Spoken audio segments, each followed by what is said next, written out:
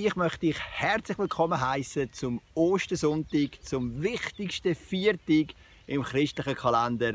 Mega schön, bist du bei uns dabei. Wir machen etwas Neues heute. Wir haben das erste Mal einen Wettbewerb, wo du etwas gewinnen kannst, nämlich ein Überraschungspäckchen von unserer Worship-Leiterin Linda. Die Frage kommt dann später und wir starten wie immer mit einem Worship-Song.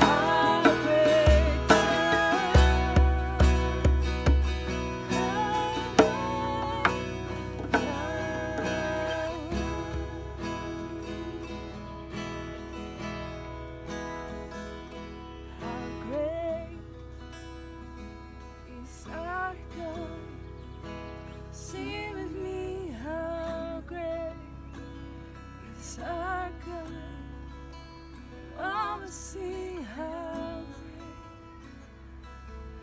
great is our Ich weiss nicht, ob du eine Person bist, die gerne Überraschungen hat, aber ich liebe Überraschungen. Wir haben ja 4 Kinder, die wir aufziehen, und der zweitälteste Jaron, der geht bei uns zu Hause oft ein bisschen unter. Der Grund ist einfach, der Levin, der Älteste, hat eine sehr einschneidende Lungenerkrankung namens PCD, vergleichbar mit CF, deutsche Fibrose. Und die 2 Jüngsten, Diana und Dailin, sind 2 Jahre und 2 Monate.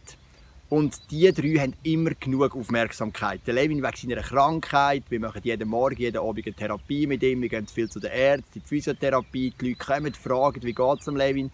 Und die 2 kleinen Mädchen, die holen sich einfach ihre Aufmerksamkeit durch Brüllen, durch Stürmen und so weiter. Der Jaron ist vom Charakter her sehr zufrieden, manchmal ein bisschen zurückgezogen, kann stundenlang für sich spielen. Und Rebecca und ich diskutieren immer wieder, wie können wir auch unserem zweitältesten am Jaron wirklich die Aufmerksamkeit geben, die er auch verdient. Und vor nicht allzu langer Zeit haben wir gesagt, wir machen eine mega Überraschung für ihn. Wir haben in der Schule gemeldet, dass wir ihn für einen Tag aus der Schule rausnehmen. Das kann man bei der Schule in Kriens, mega cool. Und am Morgen früh ist Rebecca zu ihm ins Zimmer. Der Jan hat von nichts gewusst, hat ihn geweckt. Er hat gedacht, ja, ist normal, ich werde geweckt für die Schule. Und dann hat Rebecca gesagt, wir gehen heute in den Europapark. Nur du und ich. Und das ist eines der absoluten Highlights des Jahres, wo er auch immer wieder davon erzählt. Er war total perplex, sofort aufgekumpelt, sich parat gemacht und dann sind sie den ganzen Tag zusammen in den Europapark. Eine schöne Überraschung habe ich erlebt. Letztes Jahr, ich bin 40 geworden, am 20. Juli. Die Rebecca war zum 5. Mal schwanger. Und bei der Schwangerschaft bei der Rebecca ist immer so, von der Woche 6 bis 12 ist sie einfach kaputt. Also sie ist mega müde, sie ist immer mega schlecht und es ist ein reiner Überlebenskampf. Und wenn du eben nebendran noch andere Kinder hast, ist es eben gar, kannst nicht einfach auf der faulen Haut liegen. Du bist gleich immer am Machen. Und die Rebecca, die muss sich so durchkämpfen durch die Woche 6 bis 12. Das macht mir richtig weh. Und ich versuche es natürlich auch zu unterstützen, so gut ich kann. Und darum habe ich gedacht, ja, also für meinen Geburtstag liegt jetzt da nicht viel drin. Ich habe gewusst, am Samstag, wenn ich Geburtstag habe, mache ich eine Party im kleinen Rahmen mit ein paar Freunden. Und am Freitagabend hat sie gesagt, komm, wir bringen doch zumindest das Kind zu den Schwiegereltern und dann können wir kurz zusammen auswärts essen. Und ganz ehrlich, ich habe mich so auf 1,5 Stunden Essen eingestellt in ein Restaurant. Rebecca kämpft schon dort mit dem Einschlafen und wir nehmen kurz eine Vorspeise, eine Hauptspeise, vielleicht noch ein Dessert und dann, bevor sie dann definitiv einschläft, dann bringe ich sie wieder heim. Das war so das Bild. Dann haben wir das Kind abgegeben und dann sind wir losgefahren. Und meine Schwiegereltern wohnen in Windisch, etwa 1 Viertelstunde von der deutschen Grenze entfernt und Rebecca ist immer mehr Richtung Deutschland gefahren. Ja, sie wüsste hier einen mega coolen Ort. Da dachte ich, komisch, jetzt gehen wir sogar auf Deutschland essen. Ich meine, warum auch nicht? Und dann sind wir weitergefahren und plötzlich habe ich gemerkt, was Rebecca gemacht hat. Wir sind Richtung Schwarzwald gefahren, in ein Hotel, wo wir früher, als wir noch kein Kind hatten, oft hingegangen sind, ein bisschen Wellness und eine schöne Zeit geniessen. Und sie hat effektiv inmitten von dieser Schwangerschaft, wo sie so streng ist, hat sie eine Nacht gebucht in diesem wunderschönen Hotel mit Wellness, mit einem schönen Nachtessen, Übernachtung und einem feinen Morgenessen. Und das war so eine Überraschung, ich hätte nie damit gerechnet. Es ist dann sogar noch etwas oben drauf gekommen, wir sind angekommen. Da hat die Frau an der Rezeption gesagt, Herr und Frau Suter, wir haben für Sie eine Überraschung. Sie haben ein normales Zimmer gebucht und wir geben Ihnen sogar eine Suite. Und das ist, glaube ich, mein erstes Upgrade, das ich überhaupt bekomme in meinem Leben.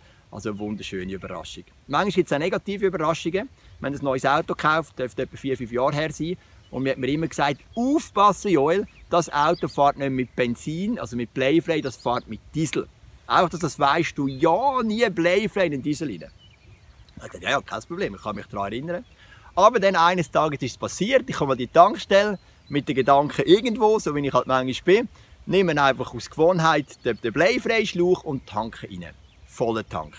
60 oder 65 Liter. Blöderweise konnte ich gleich noch losfahren, durch das hat sich das Benzin überall verteilt und erst an der nächsten Rotlicht, wo ich dann den Motor abgestellt habe und wieder anstellen wollte, ist es nicht weitergegangen. Ich habe zuerst gar nicht geschnallt, ich habe gedacht, wahrscheinlich ist die Batterie da, bis ich dann gemerkt habe, shit, es ist mir passiert. Ich kann bleifrei in Diesel rein tun, das ist ein Horror, das wünsche ich dir nie in deinem Leben. Das ist dann eine negative Überraschung. Wir sind am Ostersonntag. Ostersonntag ist der Tag der grössten Überraschung in der ganzen Bibel und vielleicht von einer der grössten der Menschheitsgeschichte. Die Jünger und auch die Frauen, die Jesus begleitet haben, die haben nie begriffen, dass Jesus aufersteht. Auch wenn Jesus ihnen versucht hat zu erklären, sie haben gewusst, er ist jetzt gestorben. Und am Sonntagmorgen, 2 Tage nach dem Tod, sind die Frauen ganz normal ans Grab.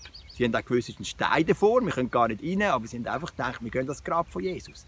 Und wo sie an das Grab kommen, die grosse Überraschung, der Stein ist weg. Sie haben natürlich noch nicht gedacht, dass Jesus verstanden ist. Sie haben einfach gedacht, jemand hat den Leichnam gestohlen oder was ist da komisch los. Aber sie sind zurück zu den Jüngern und haben gesagt, Jünger, der Stein ist weg. Und dann haben sich zwei von diesen Jüngern sofort auf den Weg gemacht, nämlich der Petrus und der Johannes. Und diese Story werde ich mit dir anschauen, weil es gibt ein paar mega spannende Details. Du musst wissen, wir haben im Neuen Testament 4 Bücher, 4 Biografien von Jesus. Matthäus, Markus, Lukas, Johannes. Und 2 von diesen 4 sind Augenzeugen, der Matthäus und der Johannes. Sie sind Jünger gewesen, sie haben es live mitbekommen. Der Markus ist ein wichtiger Mitarbeiter von Petrus, zeitweise auch von Paulus gewesen, und der Lukas ist ein wichtiger Mitarbeiter von Paulus.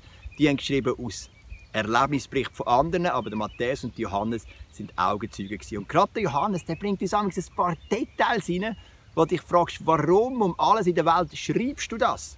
Vor allem, weil Johannes noch schreibt im Kapitel 20, mehr kann ich euch nicht mehr schreiben, weil ich habe so viel erlebt, das könnten alle Bücher von der Welt nicht füllen. Ich habe mich aufs Wesentlichste konzentrieren und ich möchte gerade so einen Vers vorlesen mit einem so einem Detail, wo wir aber noch ein bisschen tiefer gehen und uns überlegen, warum betont das der Johannes. Also die Frauen sind gekommen, haben den Jüngern gesagt, das Grab ist leer. Und dann heisst es, da beeilten sich Petrus und der andere Jünger, um möglichst schnell zum Grab zu kommen. Gemeinsam liefen sie los. Aber der andere, also der Johannes schreibt von sich als der andere, war schneller als Petrus und kam zuerst dort an. Also dem Johannes ist es irgendwie wichtig zu sagen, ich bin im Fall schneller als der Petrus. Keine Ahnung, kämpft er mit Minderwert? Was könnte echt der Grund sein? Beide sind losgesprungen, aber Johannes war schneller. Ich möchte mit dir kurz die Geschichte anschauen. Wenn wir jetzt die ganze Leidensgeschichte nehmen, die Passionszeit, dann kann man vielleicht so ein bisschen sagen, Johannes war ein bisschen der Gewinner von dieser Geschichte. Es hat schon angefangen, wie Jesus gesagt hat, einer wird euch verraten. Haben die anderen Johannes gestüpft und haben gesagt, du bist doch so ein bisschen der, der Jesus am nächsten ist. Du hast eine besonders enge Beziehung, frag du Jesus. Der Johannes fragt ihn dann und dann sagt Jesus, es ist der Judas. Oder dann auch heisst, dass, wo Jesus verhaftet worden ist, sind alle Jünger davon gesprungen, aber nur vom Johannes wissen wir, dass er am Kreuz dabei war. Er war der Jünger, auf gut Deutsch, der die Eier hatte, an die Kreuzigung zu gehen, obwohl er damit natürlich riskiert hat, dass er auch mitgekreuzigt wird, wie sein Meister. Er hat ja dazugehört. Dann, als eine der letzten Taten von Jesus, als er stirbt am Kreuz, schaut er den Johannes an und seine liebliche Mutter Maria und sagt zum Johannes, die Maria, meine liebe Mutter, ist jetzt deine Mutter. Und zu der Maria sagt er, der Johannes ist jetzt dein Sohn. Also er führt die beiden noch zusammen und er tut seine liebliche Mutter am Johannes anvertrauen. Also wenn es so ein Gewinner geht aus dieser traurigen Zeit, dann war es der Johannes. Der zweite Jünger, der mit ihm zum Grab springt, das ist der grosse Verlierer, der Petrus. Der Petrus war der mit der grossen Klappe. Der Petrus war auch der Leiter. Jesus hat gesagt, du bist der Fels, auf dir werde ich meine Gemeinde bauen. Er hat ihn bestimmt als Leiter und das war der Petrus auch. Er ist nachher der Leiter geworden von dieser christlichen Bewegung, die bald ganz Europa eingenommen hat. Der Petrus hat immer wieder, wenn Jesus davon geredet hat, dass er sterben muss, hat der Petrus gesagt, dann sterbe ich mit dir. Ich werde mein Letztes geben für dich. Ich werde für dich kämpfen. Ich werde dich nie verlassen. Aber Jesus hat gesagt, Petrus, bevor der Hahn kräht, wirst du mich 3-mal verleugnen. Und genau das ist passiert. Wie der Johannes ist der Petrus dann auch zu dieser Kreuzigungsszene hinten geschlichen. Oder ist sogar noch vorher beim Verhör. Und dann haben die Leute den Petrus entdeckt und haben gesagt, hey, du gehörst doch auch zu dem Jesus. Und der Petrus hat 2-mal gesagt, nein, ich gehöre nicht zu dem Jesus. Und das 3. Mal hat er sogar gesagt, ich schwöre euch. Und wer im jüdischen Kontext weiss, wie ein wichtiges Wort ist vom Schwören, der weiss, was das für eine Bedeutung hat. Ich schwöre euch, ich habe den Jesus nie gekannt. Und dann heisst, der Hahn hat gekräht und Petrus weinte bitterlich. Das Wort bitterlich im Griechischen bedeutet, es hat ihm seine Eingeweide rausgetragen. So fest hat er gelitten. Es ist der grosse Verlierer von dieser ganzen Geschichte. Also wir haben den Gewinner, den Johannes, und den Verlierer, den Petrus. Und beide säckeln zu dem Grab, aber der Johannes ist schneller. Warum betont das der Johannes? Das sehen wir bei den nächsten Vers. Ohne hineinzugehen, schaute er, also der Johannes, in die Grabkammer und sah die Leinentücher dort liegen. Also der Johannes hat auch mal reingeschaut. Dann kam auch Simon Petrus. Er ging in das Grab hinein und sah ebenfalls die Leinentücher zusammen mit dem Tuch, das den Kopf von Jesus bedeckt hatte. Es lag nicht zwischen den Leinentüchern, sondern zusammengefaltet an der Seite. Johannes war schneller, aber er ist nicht ins Grab hinein. Der Sieger der ganzen Szene hat nicht den Mut reinzugehen. Der Petrus, der grosse Verlierer, ist in das Grab hinein schnurstracks. Das ist für mich eine Botschaft für Ostern. Ostern hat so eine Kraft für dein Leben, weil Jesus ist nicht nur gestorben, sondern er hat den Tod besiegt. Das Grab ist leer. Es hat Kraft, dein Leben zu prägen und zu verändern. Aber du musst ins Grab rein. Du musst das in Anspruch nehmen. Du kannst der Typ Johannes sein, der einfach mal von außen ein bisschen reinschaut. Oder du kannst der Typ Petrus sein, der einfach reingeht. Der Petrus war bis dahin einer der Verlierer.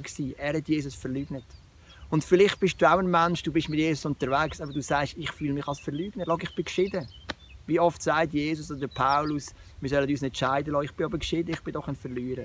Wichtig ist gar nicht, ob du dich als Verlierer oder Gewinner siehst. Wichtig ist, dass du wie der Petrus in das leere Grab von Jesus hineingehst und die Auferstehungskraft von dem Jesus persönlich kannst erleben.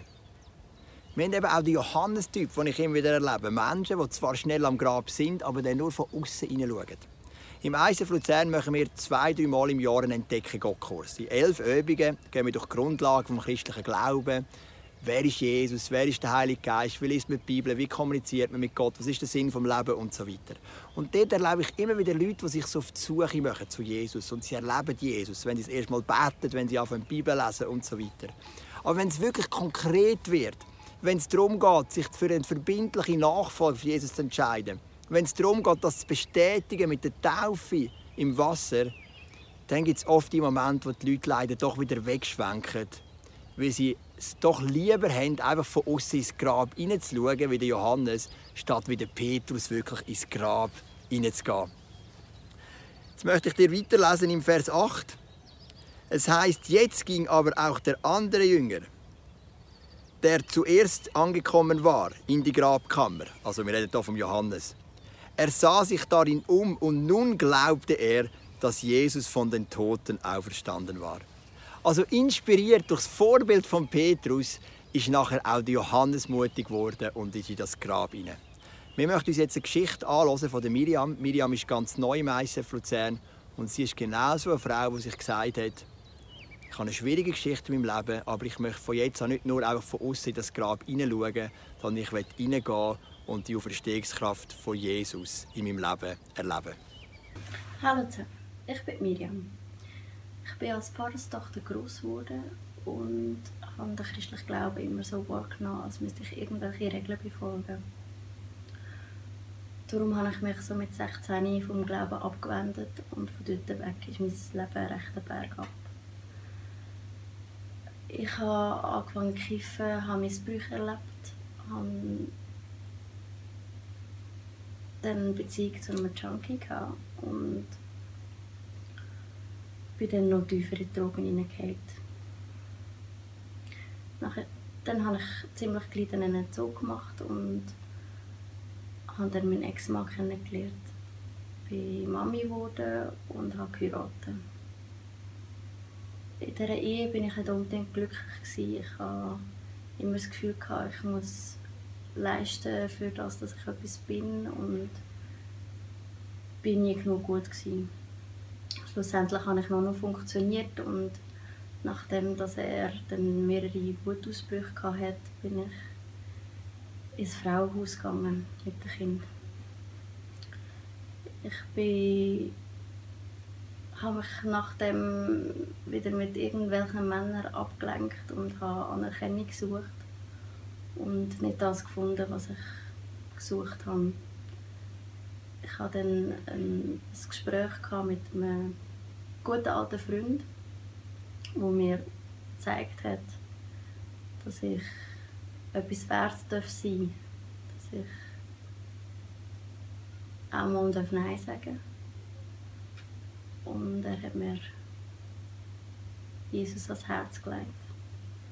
Ich habe dann angefangen zu suchen, ich habe angefangen die Bibel zu lesen, ich habe mich mit Menschen getroffen, wo ich gewusst habe, die sind mit Jesus unterwegs. Und ich durfte Jesus ins Herz einladen. Ich konnte ihm alle meine Sünden herlegen und durfte eine Liebe erfahren, wo mir alles gibt. Und ich kann so sein, wie ich bin. Und ich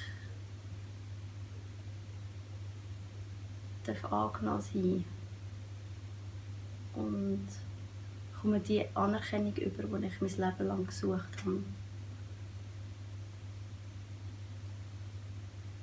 Jetzt bin ich auf dem Weg und darf spüren, wie Jesus da ist, wie er mich verändert und wie ich ihm ähnlicher werden darf.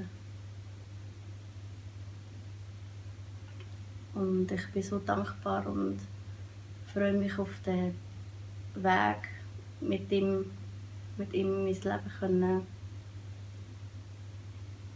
zu gehen und freue mich auf den Plan, den er für mein Leben hat. Danke vielmals, Miriam, für die eindrückliche Geschichte. Wenn wir jetzt weiter schauen, was passiert in dieser Geschichte, dann ist Jesus dann allen Jüngern begegnet. Und dann war es ein paar Tage Sendepause. Die Jünger sind fischen miteinander. Auf jeden Fall 7 von diesen 11. Sie werden uns sogar namentlich aufgezählt. Und während sie so fischen, kommt Jesus dazu und macht ein Feuer am Strand. Die Jünger fischen, aber sie fangen nichts. Und Jesus ruft ihnen zu: Hey, rührt eure Netze auf die andere Seite aus. Und dann rühren sie ihre Netze auf die andere Seite aus und plötzlich ist ihr Netz rappelvoll mit Fisch. Und in dem Moment begreifen sie, hey, das ist Jesus, weil genau das Wunder haben sie schon mal erlebt. Jetzt sagte der Jünger, Johannes 21,7, den Jesus sehr lieb hatte, so beschreibt sich der Johannes selber zu Petrus: Das ist der Herr. Kaum hatte Simon Petrus das gehört, zog er sein Obergewand an, das er während der Arbeit angelegt hatte, sprang ins Wasser und schwamm an das nahe Ufer. Was machte Petrus da Unlogisches? Er begreift, das ist Jesus. Die Jünger wollten schnell zu Jesus, zu ihrem Freund, zu ihrem Meister, und sie haben vielleicht schneller rudern. Der Petrus hat gesagt: Lange mir nicht, er jumpt ins Wasser. Aber bevor er ins Wasser jumpt, leitet er noch das Obergewand an, das er sich bei der schweren Arbeit abgezogen hat. Ich kann mich erinnern, ich war etwa 20, wir haben so eine Woche gemacht, Zug am See, auf der Rössliwiese, eine wunderschöne Wiese, wo im Sommer ganz viele junge Leute am See hängen, und wir haben Stände gemacht, Attraktionen für die Leute, am Abend Filme gezeigt. Das Ziel war so, mit den Leuten ins Gespräch über Gott und die Welt. Und wir hatten so eine schöne Woche und es war so warm, dass wir zwischen den Gesprächen, zwischen den Attraktionen mit vollen Kleidern einfach in die See gekommen sind. Also mit der Boxshorts, der Kurzhose und dem T-Shirt. Das hat so schnell wieder getrocknet. Was mir aber nie in den Sinn gekommen wäre, bevor ich ins Wasser hineinkomme, noch mehr anzulegen, als was ich schon anhabe. Und auch du bist vermutlich noch nie im Hallenbad, im Alpenmare oder wo auch immer gewesen, und hast gedacht, bevor ich jetzt ins Wasser hineinkomme, lege ich noch meine Skijacke an. Macht doch keinen Sinn. Aber genau das hat der Petrus gemacht. Er hat sein Obergewand angelegt und ist ins Wasser hineingekommen. Ich kann dir jetzt den Grund nicht theologisch tief erklären. Aber vermutlich hat er einfach den Jesus gesehen und er hat nur noch ein Ziel gehabt. Ich will zu dem Jesus gar nicht viel überlegen, dass er sein Obergewand packen und ins Wasser hineinzukommen. Der gleiche Petrus sehen wir hier, wie ins Grab hineingegangen ist. Der gleiche Petrus will in die Gegenwart von Jesus. Es spielt nicht so eine Rolle, ob du dich als Verlierer oder Gewinner siehst. Wichtig ist sowieso, dass du Jesus als den Gewinner siehst für dein Leben. Der Punkt ist der Petrus hat die Gegenwart von Gott gesucht. Jesus hat Petrus gesagt: Du bist der Fels, auf dir baue ich meine Gemeinde. Er ist berufen worden als Leiter der ersten Kirche. Das war er nachher auch. Und sein Versagen hat die Berufung nicht vernichtig erklärt. Aber was der Petrus ausgemacht hat, er hat die Gegenwart von Gott gesucht, die Auferstehungskraft von Jesus, das leere Grab. Und das hat ihn qualifiziert, ein guter Leiter zu sein. Nähe, die Vergebung und die Kraft von dem Jesus zu suchen. Und dann beschreibt uns der Johannes noch die letzte Episode von seinem Evangelium, von seinem Buch. Und das ist dann im Johannes 21, am ganz am Schluss. Und er beschreibt eine private, persönliche Unterhaltung zwischen Jesus und dem Petrus. Jesus fragte Petrus zuerst zweimal: Petrus, liebst du mich? Der Petrus sagt: Oh ja, ich liebe dich. Das ist das, was zählt. Liebst du den Jesus? Möchtest du die Kraft von dem leeren Grab erleben? Und dann heißt es im Vers 17: Und ein drittes Mal fragte Jesus Simon: Sohn von Johannes, hast du mich wirklich lieb? Jetzt wurde Petrus traurig, weil Jesus ihn nun zum dritten Mal diese Frage stellte. Deshalb antwortete er: Herr, du weißt alles, du weißt doch auch, wie sehr ich dich lieb habe. Darauf sagte Jesus: Dann sorge für meine Schafe. Warum wohl, hat Jesus den Petrus 3-mal gefragt? Weil der Petrus Jesus 3-mal verleugnet hat. Und 3-mal fragt Jesus: Liebst du mich? Und das ist so der Drang von dem Petrus. er springt ins leere Grab, er kumpelt ins Wasser mit dem Obergewand und er liebt einfach den Jesus vom ganzen Herzen. Und das ist so mein Wunsch für den Ostersonntag, wo wir das wichtigste Fest von unserem Kalender, von unserem Jahr feiern, wo wir die Auferstehungskraft von dem Jesus feiern, der den Tod besiegt hat. Dass du, egal wie du dich fühlst, egal wie dein Leben bis jetzt gelaufen ist, dass du in das Grab hineingehst und sagst, Jesus, ich möchte die Kraft von der Auferstehung erleben. Ich möchte sagen, es gibt vielleicht verschiedene Typen von Menschen. Es gibt vielleicht Leute, die sagen, hey, ich bin schon lange mit dem Jesus unterwegs, ich möchte mich heute neu entscheiden, die Kraft zu erleben von dem leeren Grab. Aber vielleicht bist du auch da und hörst die Message und hast dich noch gar nie entschieden, in eine verbindliche Nachfolge zu Jesus zu kommen. Ich möchte dir einfach ein Gebet vorsprechen und du kannst Satz für Satz daheim auf der Couch, wo immer du die Message schaust, einfach nachsprechen. Lieber Vater im Himmel, ich danke dir für deine tiefe Liebe zu mir. Ich danke dir, dass du deinen Sohn auf die Erde geschickt hast und dass er gestorben ist am Kreuz. Ich danke dir, dass du mir meine Sünden vergisst. Und ich möchte dir sagen, dass es mir wirklich leid tut, dass ich dir immer wieder den Rücken zugekehrt habe. Ich möchte mich entscheiden, nicht länger ein Johannes zu sein, der von außen ins Grab hineinschaut, sondern ein Petrus, der den Mut hat, ins Grab hineinzugehen. Ich möchte mich heute entscheiden, ein Kind zu werden von dir. Und danke dir, dass du mich aufnimmst in dein Reich. Amen. So, und jetzt noch zu der versprochenen Quizfrage von unserem Wettbewerb. Ich habe dir ja gesagt, dass Jesus, als er auferstanden ist, den Jüngern erschienen ist. Und nach dieser Erscheinung sind die Jünger fischen. Die Bibel sagt, dass es 7 Jünger waren. Der Petrus war dabei, der Thomas, der Jakobus und der Johannes und 2 Jünger, die der Johannes einfach schreibt, und noch 2 andere. Meine Quizfrage an dich, welches war der 7. gewesen? Der wird nämlich mit Namen erwähnt. Sag mir, welchen ich noch nicht aufgezählt habe und schreib mir eine E-Mail auf joel.suter@icf-zentralschweiz.ch und du gewünscht ein Überraschungspäckchen von unserer Worship-Leaderin, der Linda. Jetzt gehen wir noch rein in den zweiten Teil Worship und dann wünsche ich dir einen wunderschönen Ostersonntag.